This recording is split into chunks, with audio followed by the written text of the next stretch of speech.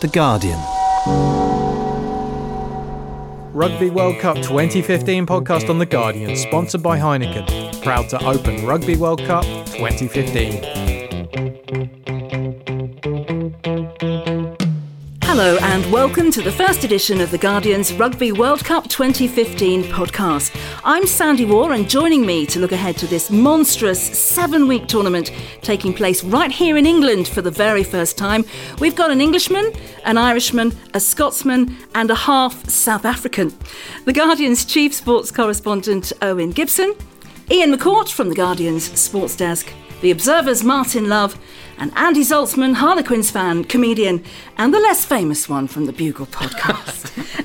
Andy, let's just, before we get going, you went to lots of events at the Olympics. You follow England in cricket. Yes. How exciting is it that we've got the World Cup in England? I'm very excited. I've hit the ticketing system extremely hard to my own financial disadvantage, but I've managed to. It's a very odd ticketing system, but I've managed to get tickets to weird games like Samoa versus Japan in Milton Keynes, a rivalry as old as time itself, which I'm taking my kids to. So yeah, I'm very excited indeed. Ian, more so than a 41-year-old should be. Ian, you'll be doing some minute-by-minutes at the desk. Are you going to be able to watch the action live also? Yeah, I'm hoping to, though I can't say I'm as excited as Andy is. I'm far too nervous about Ireland. I'm just investing too much in it. Well, you know, you're fully declaring in your nice green. I know we can't see you in your nice green shirt, but you know you're declaring your colours right at the start. So we'll come on to. We'll give you a chance to calm down, and we'll come on to your group in a minute. Martin, the Olympic Stadium being used. Oh, that's exciting.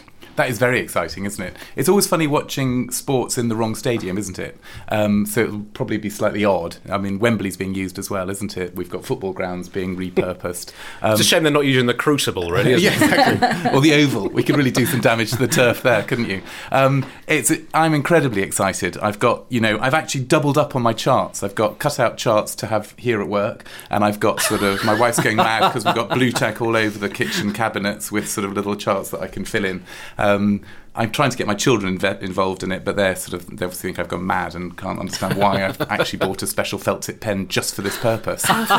Fridge fronts just aren't big enough, They're not big enough, for all are the they? paperwork that you've got to do. And Owen, you go to Wembley regularly to watch the England football team. How do you think Twickenham and rugby is going to compare to all that? Well, I think once it gets going, it's going to be hugely exciting. And, you know, the big opportunity for rugby is, you know, this is obviously happening in the middle of a football season, but for once, rugby is going to be kind of front and centre, particularly on those big matches at weekends. It'll be on the back pages. It'll be in prime time on ITV. And, you know, for the sport, it's a huge moment. But I think, you know, there's more than 2 million people who'll be going to rugby matches over the next 6 or 7 weeks. And that's a massive thing for the sport. But also, it's just going to be tremendously exciting as a sporting contest. There are genuinely sort of 6, 7, 8 teams that could win it, which you couldn't say for most of the previous editions.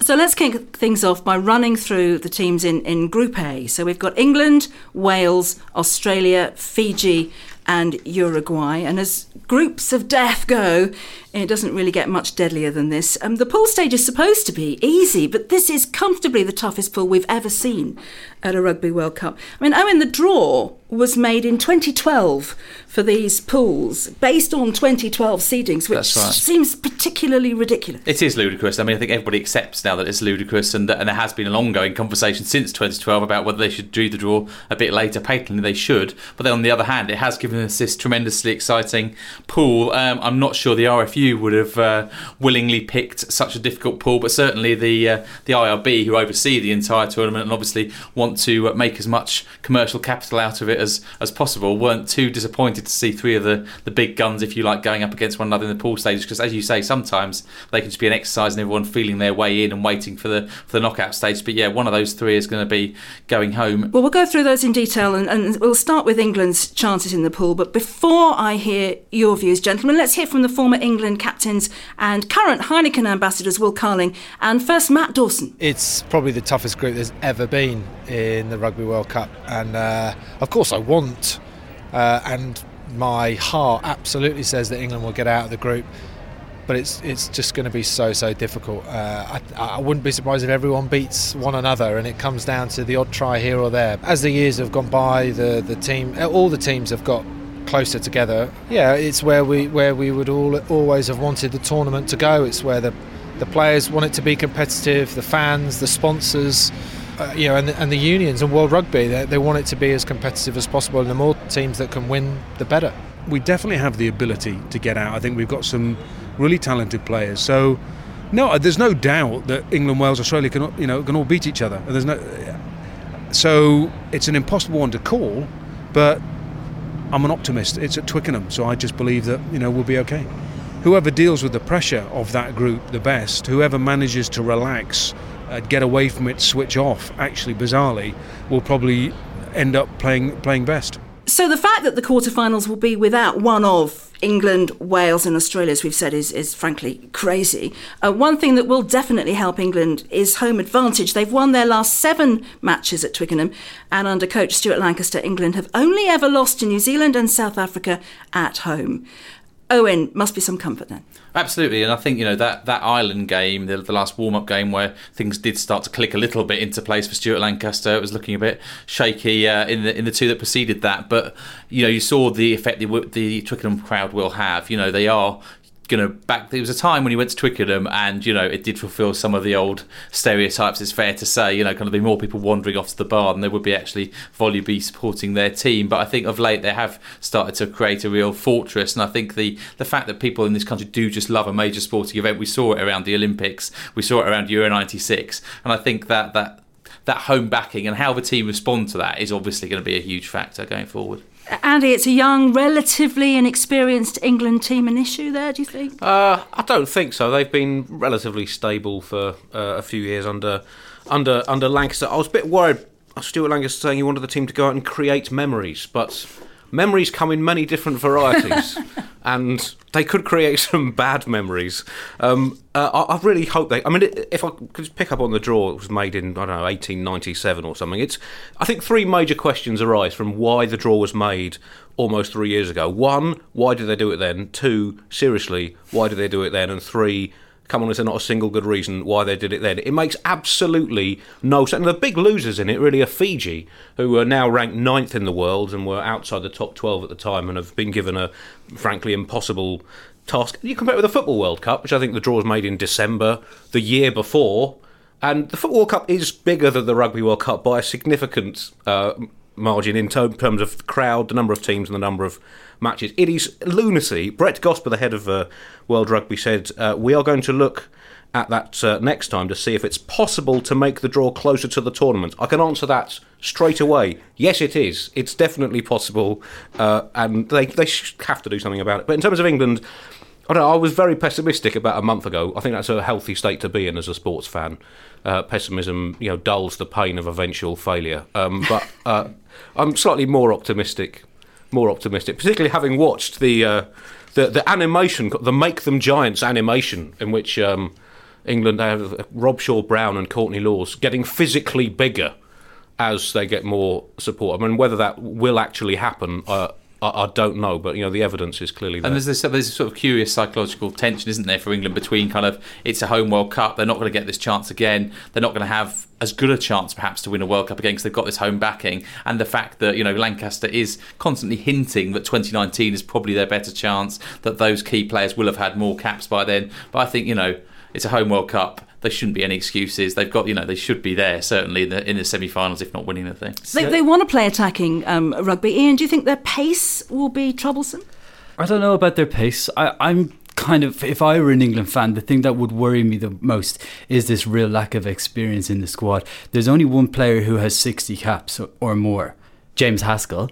Other than that, the players in the really key positions. So, for example, you'd expect Ford to play at number 10. He's 22 and he's got 13 caps to his name. To me, that just, in such a key position, as a person who's going to control the game for your side. But Martin, we've seen in so many sports that the sum of a team can be larger than the whole of its parts. I didn't quite get that sentence right, but you know what I mean. I know what you mean. You know what I mean there. We do have some world-class talent in the England team. Oh, definitely. And one thing we can always say about England is they do have this amazing knack of it all coming right on the night. And I think England, amongst not that many other teams, has got an enormous depth of talent.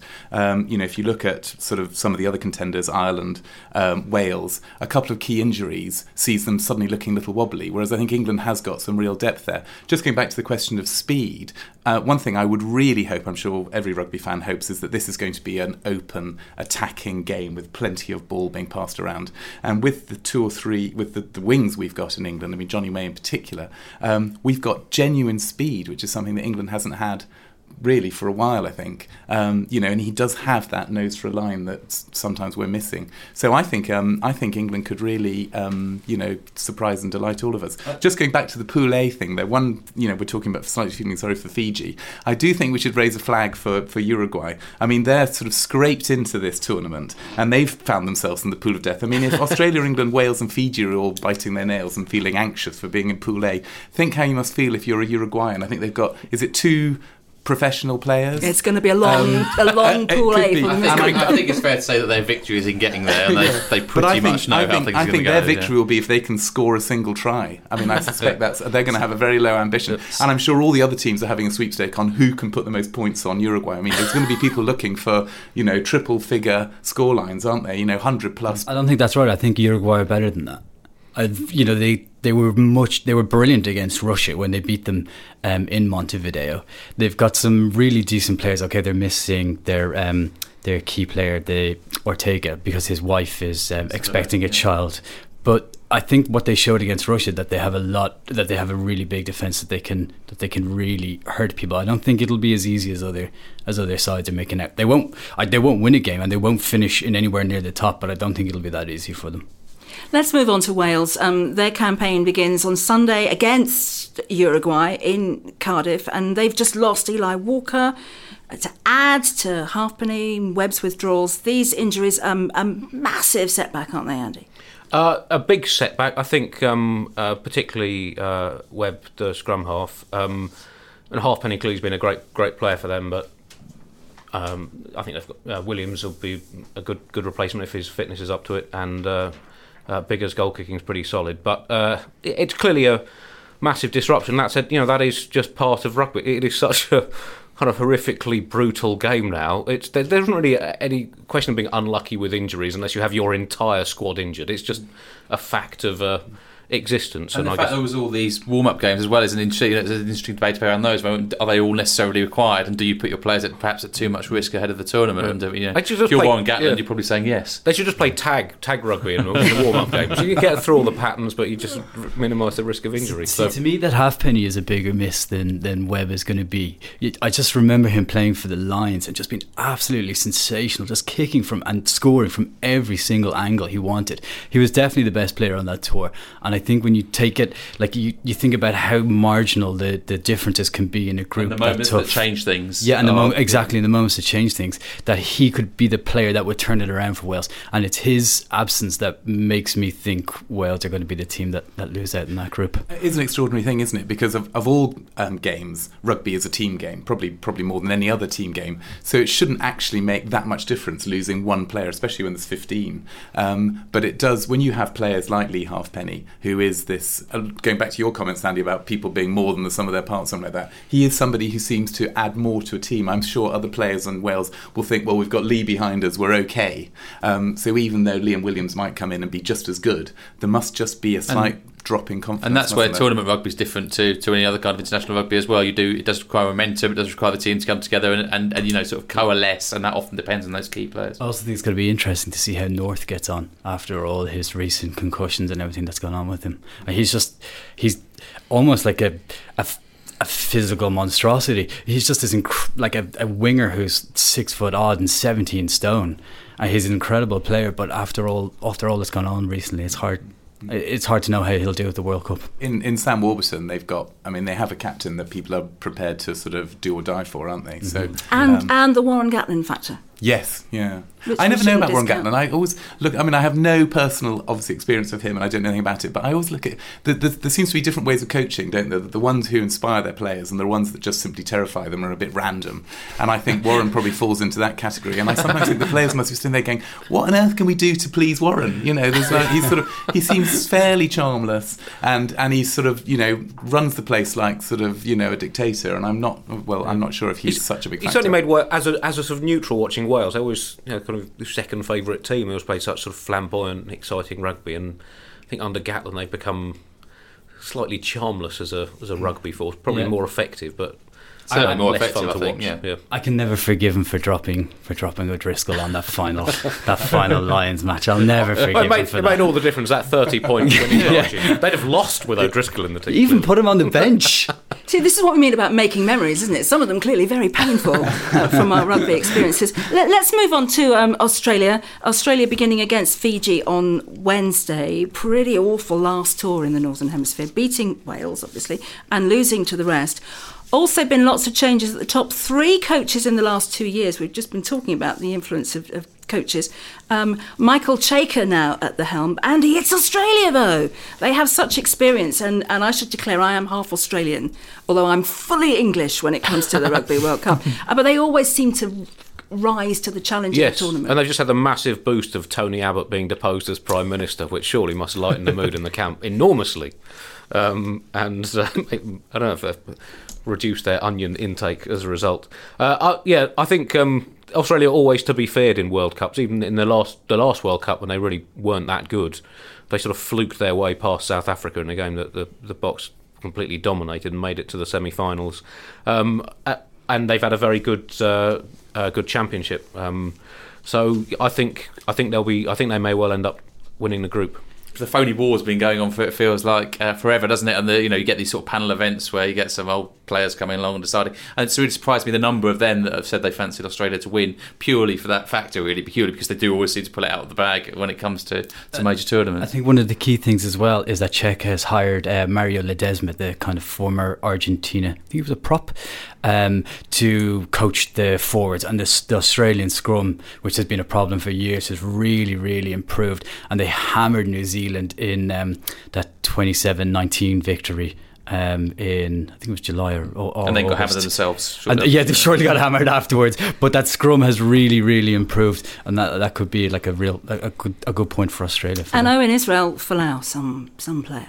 Yeah, absolutely. And I think as well, when it comes to Australia, a lot will come back to this question of who wins the group, because if you do win the group, you have that much easier path to the semi-finals. You get to kind of players that do get to have a bit of a rest, if you like, and you don't quite have the punishment that you might otherwise have. So a lot will hang on who wins the group out of maybe England, Australia and Wales. Yeah, it's always difficult to get ahead of yourself, isn't it? But it's looking like the second placed team in this group would likely play South Africa in the quarterfinals.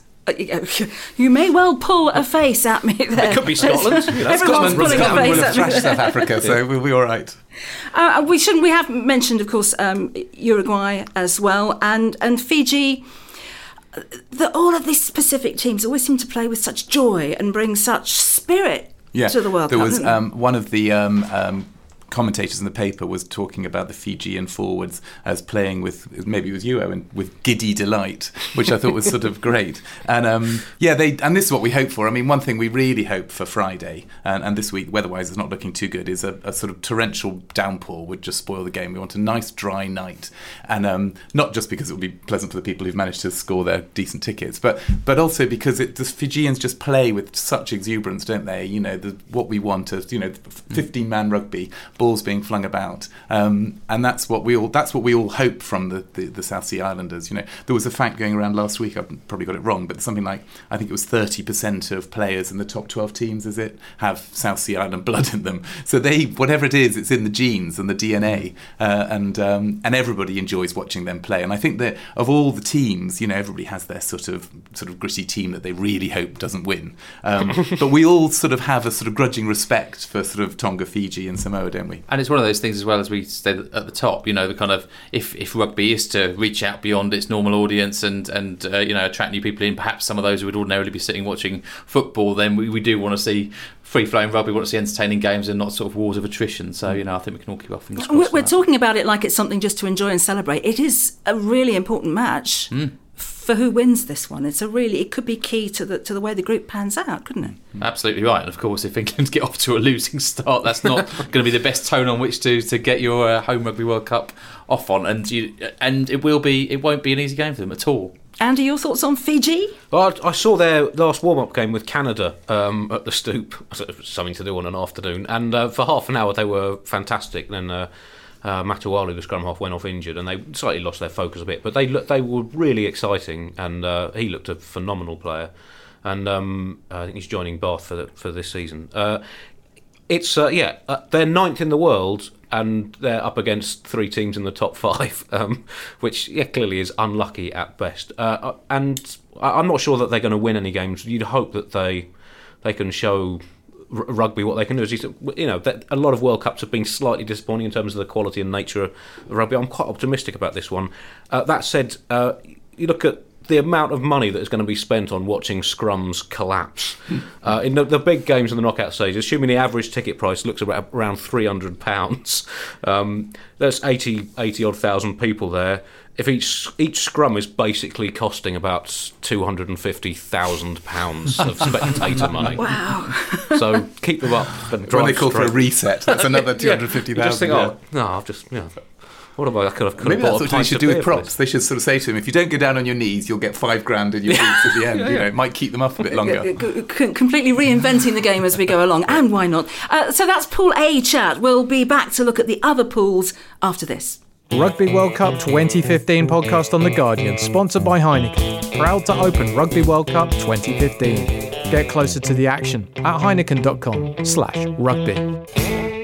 Pool B then, we're looking at South Africa, Scotland, Samoa, Japan, USA. Let's start with the big boys. South Africa, they have a great World Cup record, winning 2 of the 5 tournaments they've been part of. Let's hear now from former South African captain John Smit on their chances for 2015. Look, I think we do have a team that can go all the way. There's a couple of teams that can do the same thing. So we've seen over the last 24 to 36 months that the top sort of 6 teams have the ability to beat everybody on the day. So it'll be probably the most exciting, probably the World Cup with the most sort of, surprises. But we do have a team that can win. We've had a difficult few months, but we still have the ability to win under pressure. In your group, who are you most worried about? Samoa will always be difficult. It was our toughest game against in our last in 2007's World Cup. Unbelievably physical. The players playing in Super Rugby, top 14, Premiership. So there'll be a far bigger challenge this year than they've ever been. And the gap's closing, isn't it, in World Rugby? I mean, as you say, the very top teams, which of course you're amongst them, are always up there for everyone else to shoot at. Yeah, I think we've seen it this year. Is certainly because there's so many more teams that are competing, that there's just not as many just sort of shoe-in games. And I think that's good for World Rugby. Because rugby means such a lot in South Africa, doesn't it? You play with heritage and passion. To be fair, I think in a nutshell, I would say the Springboks are the custodians of hope, really, in terms of giving some of the most of South Africans, the will to continue, and there's a lot of pressure and responsibility thrust upon the Springbok team. John Smit, Heineken ambassador, and I think I speak for everyone when I say, Mr. Ambassador, you really are spoiling us. Now, I knew I'd regret saying that, but there you go. We'll carry on. South Africa have an array of rugby talent. Jean de Villiers and Brian Habana, very much world class. Andy, you are half South African. Well, my father was born in South Africa and moved to Britain in the 1960s. I consider myself about 0.3% South African at most. That's enough for us, though, right, for the moment. This should be pretty straightforward. You'd think so, although they've been pretty ropey so far over the summer. I mean, they're definitely potential winners of the tournament just from the power and the strength that they have. They maybe a little indecision at fly half between Pollard and Lambie. They seem to have some exciting new centres. They're always going to be dangerous, and they've got a group that they should win pretty easily, so they can ease their way into the tournament. And there's another thing with the Pool A. Basically, those teams are going to have to peak for the entire tournament rather than being able to time around. And in a game as physically taxing as rugby. I don't know if that's going to be proved possible. That's true. But again, in other previous World Cups, we've seen examples where countries had a cakewalk in the pool stages, and then they've been knocked out in the quarters. I guess it's that balance, isn't it? Yeah. I think that's the thing we'll probably return to when we talk about New Zealand's path as well. But you're talking about Pollard and this transition from under 20s to seniors. It can be tricky making that move, can't it? Clearly, yes. It's it's interesting that how quickly he came into the team and did very well. We've seen a few of the England guys. Jack Noel came in pretty rapidly, and Anthony Watson played in the same tournament as Pollard. So as you're talking about with Ford, it's a massive responsibility for a young fly half to guide a team through a World Cup. Just speaking of inexperience, but they've also got Jesse Creel coming into this side as well, who looks like a really exciting player. He scored a sensational try in his debut against Australia. He's got really quick, really good with the ball in hand, and I think he can play right across the back. So it'll be interesting to see how he gets on for them. I think he'll be one of the players to watch. And you talk to South Africans, and they're always very conscious of the heritage and what the sport means. Does that weigh on their shoulders at all, do you think, when it comes into the competition, Owen? Well, there's the mythology around being a Springbok is almost but not quite up there with the mythology about being an All Black, isn't it? And I think the interesting thing and the slightly unfortunate thing in the build-up to this tournament has, there's been discussion of the racial makeup of the squad again, and that has slightly destabilised or taken the gloss off, if you like, what should be a hugely exciting build up to a World Cup. But yeah, clearly there is a lot of mythology that goes with it. I think they generally use that to fuel them rather than acting as pressure. Do you think that would have an effect on the team? I just feel like they're so professional and they're so ensconced in their own sort of World Cup bubble that they might.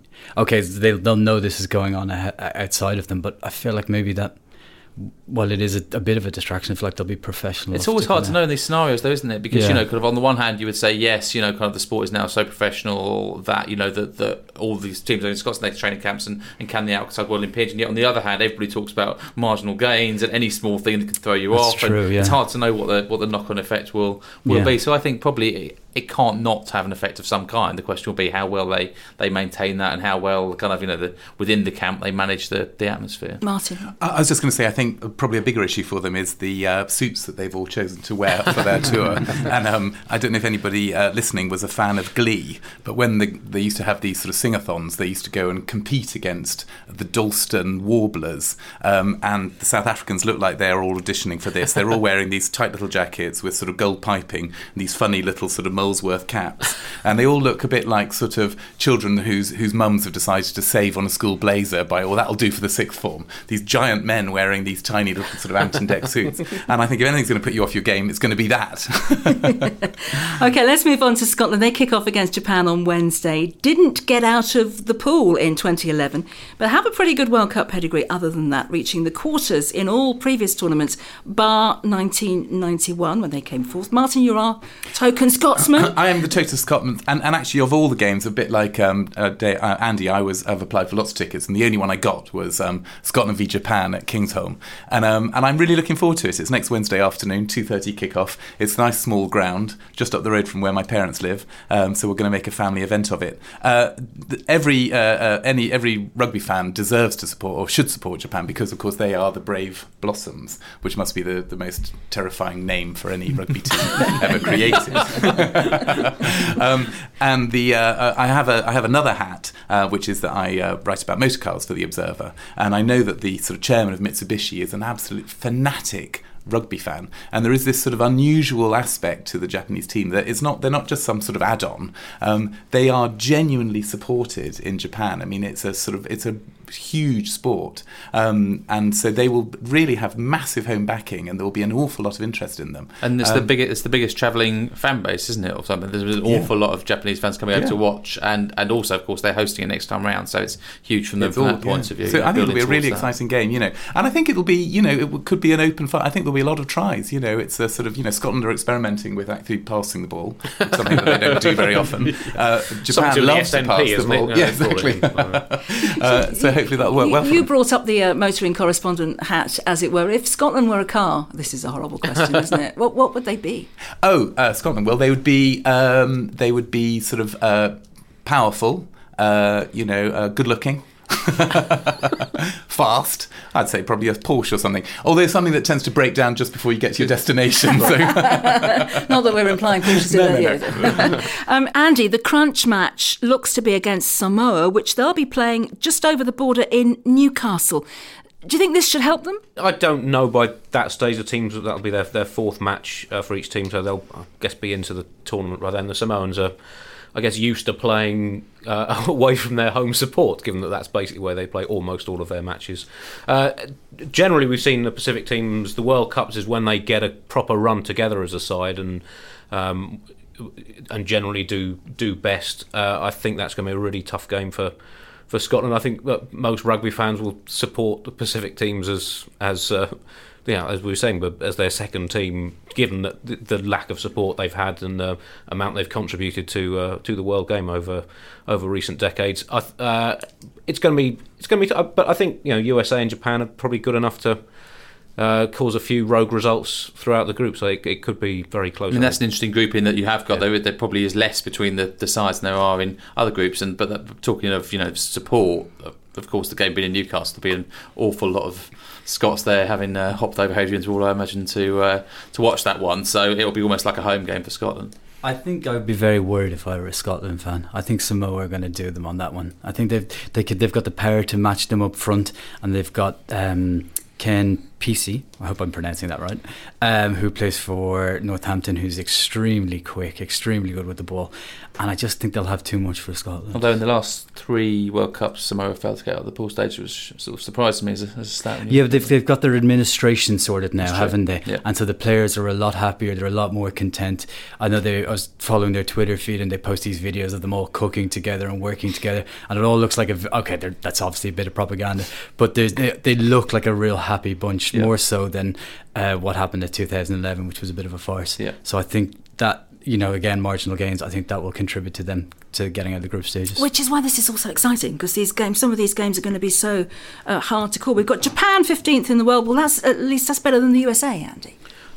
Yes, I can't claim to be a massive expert on American rugby. It seems that most of their players are playing in the NFL. But yeah, it's. I think that they look most likely to finish last, but I think it's really close. I think they could be teams beating each other, and it might even come down to points difference at the end. But I think that going back to Scotland Samoa, the fact that it's the last game may give Samoa an advantage that they'll have had that time. And again, the IRB are massively keen to promote rugby in the US for obvious reasons. Of course, it's still a massively minority sport there, but they're keen to push it. Obviously, New Zealand went over there last summer, and Harlequins were there a couple of weeks ago as well, I think. So. Yeah, that's right. Yeah, and they also USA did beat Japan quite recently in the Pacific Nations Cup. And we do have in this group the best beard in the tournament. Everyone looks at me like I'm bonkers. Josh Strauss must be sporting the best beard of the tournament. No, you're shaking your head. No. I've picked out the best beard of the tournament. Are we going to talk about this now? Well, it's right in now. Yeah. We've arrived at the whisker moment. Yes. My notes are all over the place. Sorry. That's a lot of notes just about beards. It's an extensive research. It's a prop to make me think I know more than I actually do. While he's looking, I've put in a vote for the Italian prop Martin Castrogiovanni, who I think has both the best hairstyle and the best beard, so he's a double winner. It's double goal. I'm with Josh Strauss, and the only bit with Josh Strauss is that he was the one who persuaded Jeff Cross to grow his massive beard, which he then shaved off and was then left out of the squad. So this might strike as a naive question, but does that not give other players something to grab onto? Is that not dangerous, having so much hair around? I've never seen a beard grabbed. No. I'm not sure what the rules say about generally frowned on, I think, isn't it? Yeah. By the way, my nomination is Canada's Hubert Boydens, who has this sort of graceful orange around his mouth that fades into this lovely chestnut brown, and it's massive and wild, and it looks like you could hide a brown bear in it without much problem. That's poetic. Yeah, you describe that beard. Sounds like a front runner. Like very good. Fantastic. We'll be back shortly to talk about Pool C. This podcast is sponsored by Heineken, proud to open Rugby World Cup 2015. Get closer to the action at heineken.com/rugby. You're listening to the Guardian's Rugby World Cup 2015 podcast. I'm Sandy Waugh, and here with me in the studio is Owen Gibson, Ian McCourt, Martin Love and Andy Zaltzman. Let's look at Pool C now. We've got the holders, New Zealand, plus Argentina, Tonga, Namibia and Georgia. So New Zealand don't need any help really, but this looks easy for them, Andy. Yes, I managed also to get tickets to New Zealand v Namibia. How did you manage this? Well, they keep putting new tickets up almost every day. It's I don't know how they've done it. It's because they've got this system whereby if you can't use them anymore, you can put them back on sale. So if you sit there all day watching the website, you might come across some tickets for a game you actually want to go to. It's one of the many benefits of being self-employed and working at home. So, not that I've suggested that you've been. I think the odds are against Namibia for that one. I mean, if Namibia win that game, there will be some phone records being investigated. If it's anything like cricket. So in 2007, New Zealand had the problem that they weren't given a game in the group stage. The one game that might have been slightly difficult for them against Scotland. Scotland put out their reserves and it was an absolute walkover. Here they're playing Argentina first, which is the toughest game in that group, so they'll have had pretty much a month before the quarter-final. But that said, you'd think they would be better prepared after what happened last time. And also in 2007 they were very unlucky, although they did perhaps slightly choke against France. They had both Carter and Nick Evans go off injured in that quarter-final. And a possible marginal forward pass by questionable call. So who knows if they've got through that game? Who knows what will happen? But clearly they should walk this group. Yeah, I mean I don't need to big them up really, but 2 matches. They've only lost 2 matches in 3 seasons. One, the last World Cup, plus the expanded Tri-Nations, now the Rugby Championship. They are on a roll. It's hard to see anyone stopping them. Owen, do you think? Well, I mean, for me, they probably are my tip to win it, but I think it's not going to be a stroll by any means. And there are things you can see that could go wrong for them. I think the advantage they've got this time is there seems to be no psychological frailty, which has sometimes got to them in the past, bizarrely, because they've been sort of such strong favourites. They've found that hard to cope with. I think that's largely gone under the current regime, and also they have got that depth. You can see that if almost every eventuality has been planned for. So I mean, for me it's hard to look beyond them, but it will be it's not straightforward by any means. As I said at the beginning, there's genuinely sort of 6 or 7 teams that could win this. Ian, you want to come in? Yeah, I think I think I agree with them. I think New Zealand are the favourites for it, and if they have any sort of inverted comma weakness, it might be that scrum that Australia you talk about one of the losses that was against Australia. That was where Australia really punished them, and that could be the only place where they could lose out, because their backs are just off the charts. Martin, do you see any weaknesses? Well, no. I mean, it's extraordinary, isn't it? I mean, they would say you need sort of two teams to win the World Cup, don't you? And New Zealand seem to have about 3. And you can sort of sometimes judge how good a team is by the players they choose to leave behind. And people that can say to people like Israel Dag, who could walk into any other team in the world, actually, you can cancel your plane ticket for September, is extraordinary. And in Aaron Smith, I think they've got, probably widely recognised as sort of one of the best players in the world. It's and that spine they've got running through the middle, haven't they? Through Kieran Reid, Aaron Smith, through to number 10. I mean, it's extraordinary. Nobody's defended a World Cup in rugby. No, they haven't, and they did struggle a bit. I mean, famously, against France, they sort of, that last-minute penalty, which, one way or the other, it was much closer than I think any Kiwis would have liked. I mean, they've been accused of choking in previous World Cups. They choked in that World Cup in 2011, but they got away. They still won it. It was a winning choke. And you very rarely get credited for a choke when you end up winning. I think it'll be easier for them though this time around, because they don't have that home pressure. That home pressure, like rugby, is obviously intense in New Zealand, and to get away from that, I think will give them a real boost. And having won it last time, they don't have that. Very difficult to pick out star players because they have so many. Brodie Retallick, what do you make of him? Well, he's got the kind of head that looks like he would happily just bang it against concrete for a solid 24 hours as preparation for a game. Clearly, an outstanding player, gives their pack a sort of tough spine to go with all the skills they've got. Hopefully, if they do go deep in the tournament, they maintain their style maybe better than they did in the last World Cup, and they tighten up. We're looking for stars, always looking for star names to emerge from this. Let's hear from someone who blasted onto the world stage in that 1995 side, Jonah Lomu. The funny thing about the draw is that just because you might have an easy run in the way it looks, it doesn't necessarily help you either. You want some tough games, leading into finals rugby, but also at the same time, that's when you also got to be careful in terms of, you might get injuries. You just got to cross your fingers and hope like hell nothing happens, and then prepare yourself as good as possible, and hopefully finals rugby comes around, you're well prepared and ready to rock and roll. But looking at a couple of the other teams, yes, I do understand the sense of okay,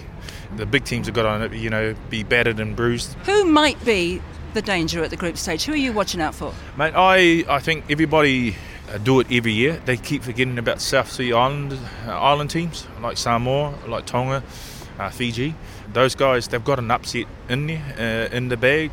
Somewhere along the line, someone's going to get knocked over by them, and you don't want to be on the receiving end of that. You got to look at Argentina as well. A lot of these nations now, like the Tongas, the Samoas, but also the Argentinians, they all play their rugby here in Europe. That's where the big five really have to watch out for themselves. If you go in half-hearted against these South Sea Islanders, you're going to get punished, and you're going to get punished heavily. So Argentina should have a very good chance of progressing with the All Blacks, do you reckon, Andy? Yes. I've always liked Argentinian rugby. They're not the most sort of exciting, but there's a kind of pleasing sort of old-school traditionalism to the way they play. And in 2007, they were absolutely fantastic. Maybe not quite as strong then, but you'd think they should get through this group, and then if they're up against any of the teams from Pool D, Ireland, France, maybe even Italy, I think they'd have a chance against them. I think they're most likely to lose in the quarterfinal. Yeah, hard to see them going in the quarters from there, but almost certainly will qualify from their pool, won't they? Tonga, we look for statistics all the time to make people go, this is rugby. 23 stone player, the tournament's heaviest player, Opeti Fanuna. Petty, did it? Opeti. Opeti, right. Fanuna. You wouldn't want to be holding the ball when he charges at you, really, would you? I was looking at some of the pen picks for the players before we came up here. While I was searching for the best beard, and I have never felt so inadequate in my life looking at some of these players. They are just huge, beyond belief. So that's Tonga. We've just written them off as big, but that's fine. Namibia, we've mentioned already as being maybe a surprise result if they can pick up any victory, really. They have the record for the most World Cup games without a win. They lost 142-0 in 2003. They were robbed. That was just some dodgy referee decisions against them. Ian, what do you reckon? I have a feeling they'll be adding to that stat in this group. I'm going to Tonga, Namibia in Exeter on my own. Maybe I'm taking this World Cup a bit too seriously. But how odd that you couldn't get somebody to go to Tonga and Namibia with you. Well, in fact, no, I just booked one ticket thinking I won't be able to get anyone to go with me. That was the last ticket you got. You don't know.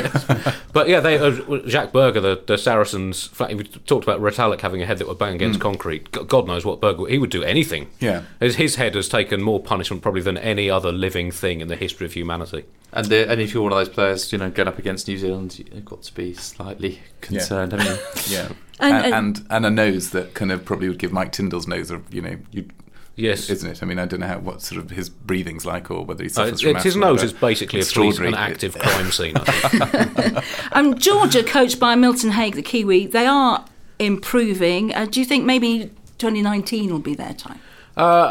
Possibly again, not my core area of expertise, Georgia, but they're traditionally very strong in scrums. They gave Ireland a tremendously close run in 2007. So yeah, I mean, I guess they would think they have a chance of getting through this group. And certainly, it's almost groups within groups within some of these pools, isn't there? And they'll I think for them third would be a very creditable finish, wouldn't it? So that's Pool C. We'll return to discuss the final Pool D. France, Canada, Italy, Ireland and Romania then make up Pool D. Ian, let's begin by looking at the boys in grey. Yeah, I'm so worried about this. There's been so many comparisons with the 2007 team when you had this golden generation of Irish rugby players who went in fairly high in the world rankings. as they are now. I know they've dropped a bit after the last few defeats, but they were second a few weeks ago, and it failed miserably in 2007. They just about beat Georgia, they just about beat Namibia, and then they lost to France and Argentina. The key thing, though, that has changed since then is that Joe Schmidt has come in and taken over. And for a long time, Ireland could possibly quite rightly be accused of mental weakness, and Schmidt has just taken him to another level in that regard.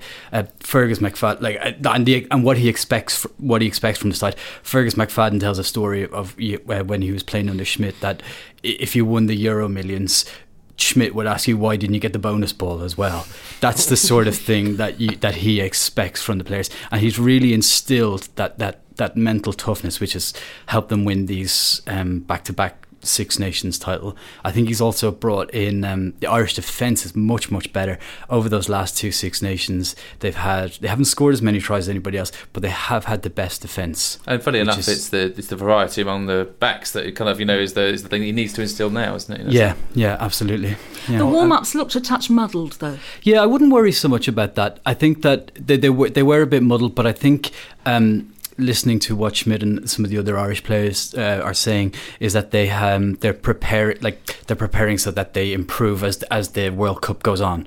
I think the first two games that they play, I think it's just about getting the points on the board and getting the wins, and then they should be really well warmed up when Italy, and then the big one comes against France, because that's going to be, winning that game is going to be one of the most crucial in the history of Irish rugby, because if they win it, they get Argentina in the quarterfinals. They've never got outside of the quarterfinals in the World Cup. I think they'd have enough to get past Argentina, and then possibly England in the semi-finals. So, Owen, do you think it is an advantage then in that the first match is Canada? Yeah, I mean, I think it's, as we were saying earlier, it's a question of whether you kind of ease your way in, or whether you're better off going in hard from the start in a pool like Pool A. I mean, I think through choice, almost every coach of the tournament would pick a path like Ireland's, where you're able to sort of ramp up your performance and kind of go into the knockout stages, hopefully having built some momentum. I mean, I think in some ways those kind of slight missteps in the warm-up matches might have helped in a sense, in that they kind of, the sense of expectation in Ireland was becoming so huge off the back of those back-to-back Six Nations wins that it might just have tempered some of that and made the players realise as well that there's this long tournament and there's a long way to go. I think the one thing that does worry me, though, is that he's picked quite a few utility backs. I mean, we only really have one specialised full-back in Carney. I know Earls and Zebo can play there, and then at scrum half as well, he's just gone for 2 rather than 3 players, and then he's expecting Ian Madigan to fit in there. But it's a very specialised position, scrum half, and it's not just about getting the ball and throwing it fast. It's a lot about controlling tempo and everything else that goes into it. So that makes me a little bit nervous as well. Yeah, we sense the trepidation clearly. I'm trying not to get too optimistic. Yes. Let's talk France. They're always an enigma at these sort of competitions, aren't they? Big, strong. They've been quite impressive in the warm-ups. In France, do you think? Yeah, I mean, you say they're an enigma. Actually, they've probably overachieved in previous World Cups in a sense, and again, there is a sense in which they do seem to get it together in whatever fashion when it comes to the big tournament. But I mean, this time round, you just sense that this French side is not quite the equal of what's gone before, and I think the sort of quarterfinals might be by the limit of their ambition this time around. But they've proved people wrong before, and they might well prove me wrong again. They don't score many tries. 9 in the entire Six Nations campaign. Do you think that's an issue, Martin? Yeah, definitely. I mean, I think this World Cup is especially with all these sort of new entries and stuff, I think it's going to be I'm hoping, but also believe that it's going to be a tournament of tries, and it's going to be tries that is going to, I mean, that's such a ludicrous cliche, but I do think it's not, I think there's going to be, and I hope there's going to be far less kicking and far more running. And if France can't do that, that will be a problem for them. Which is the antithesis of the traditional romantic image of the French, isn't it? You're right, though, that they've been much more attritional over recent Six Nations campaigns. And it's quite depressing as a rugby fan to see the way France have played in recent. It's like seeing the West Indies being really boring at cricket. That's what you want from France. I guess one of the enduring fascinations of any Rugby World Cup is seeing how the minnows do, and we talk about Tonga, Uruguay, France on their recent Six Nations performances might even fit into that. But you kind of feel sorry for Wesley Fofana, who's one of the jewels of world rugby, and when you see him playing for France, he seems to have that look in his eye saying, I wish I was playing 20 years ago, it would have been so much more fun. Italy have never got out of the pool before. Ian, can they this time? No. Okay, that's easy. France and Ireland are going to be... Ireland are going to get out. It's whether it's first and second, and I think France too. I know there's problems with Michalak, and they haven't won... I don't think they've ever won more than 3 games in a row under Sant-André since he took over from Livermore. But I still think, even though they're a mid-table Six Nations side, they'll still have too much for... Okay, so if we're on rapid fire, then Canada lost all 4 games in the Pacific Nations Cup. Are they going to be worse than Namibia, Ian? That's a good question. I don't know if they'll be worse than Namibia. Worse is a relative term, isn't it? They won't win anything, I guess. And Romania, coached by Welshman Lynn Howells, one of the teams we class as emerging. Andy, what do you think? Well, I guess re-emerging after a pretty prolonged downturn. They were quite strong in the 80s. I think they beat Wales, didn't they, in the 80s at one point. And with the collapse of communism might have generally benefited humanity, but it didn't really help Romanian rugby, it seems. So, yin and yang. I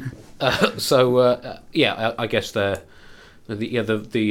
Romania-Canada game is going to be very competitively fought. So, I mean, Canada against Fiji, I think it was not their full-strength team, and they were very physical, pretty direct, had some good moves in the backs. They didn't look awful. I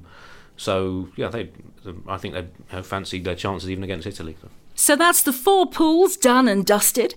Moving on with some final thoughts. What are you all most looking forward to? It's the thing getting started, there has been this huge preamble. And I mean, a few people have been saying to me in the last few days, there's not much buzz about it, I'm not seeing much around London. But you have to remember that before the Olympics, at this point, everyone was worrying about the fact there was no security guards, the venues were sinking into the mud, and there was doom and gloom around that. And I think once it gets going, everyone will get on board. So I'm just looking forward to that first match, really, and getting some points on the board and getting some rugby played. Ian, what do you think is going to be the biggest surprise? I think it's going to be Samoa. I think they're going to be a bit of a surprise package. I'm looking forward to seeing them play. I don't think people are giving them much hope of getting out of that group. I think people think Scotland might be stronger, but I think it's going to be Samoa.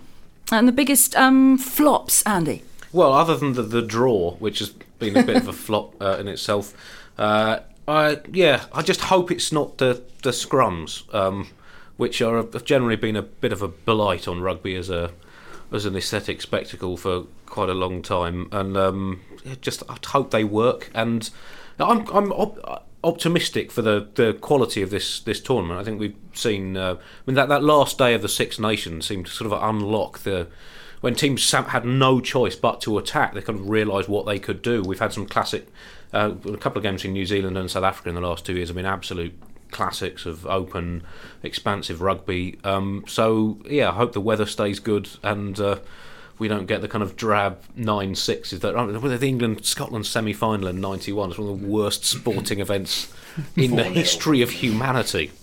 Okay, I have to ask you all to put your neck on the line. I know it's a difficult one to call, and this is a terrible hostage to fortune for later on, but I'm going to ask you to pick your winner at this stage, which is really mean. Owen? I'm going to go for New Zealand, which is the safe choice in many ways. I mean, the heart says England, but the head says New Zealand, I think. Ian? I can't see past New Zealand. Oh, we're getting some agreement here. Martin? I feel I should just say something else because we can't all say New Zealand. So I'm going to go for Ireland. Namibia. I don't know why Ian hasn't said Ireland, but I'm going to plump for Ireland. And Andy? Well, I think New Zealand will win, but we've already had 2. So, Namibia, if they get on an early roll, who knows? I think South Africa, although they've not been that impressive this year, I think they could. I'd love England to win. I've been, as you said, I'm a Quins fan. I've been watching Rob Shaw and Brown and Marler since they were teenagers, and it's been great sort of following their story and seeing the development of this England team, and I hope they play with freedom and have a good tournament. Well, that's all for this first episode of our Rugby World Cup 2015 podcast. We'll be back on Monday to round up the early pool matches, and then every Monday throughout the tournament. Be sure to subscribe to us on iTunes or keep up with us at acast.com/rugbyworldcup. You can check out all The Guardian's previews and coverage of the tournament at theguardian.com/sport. I'm Sandy Waugh. Our producer is Peter Sale. Thanks for listening.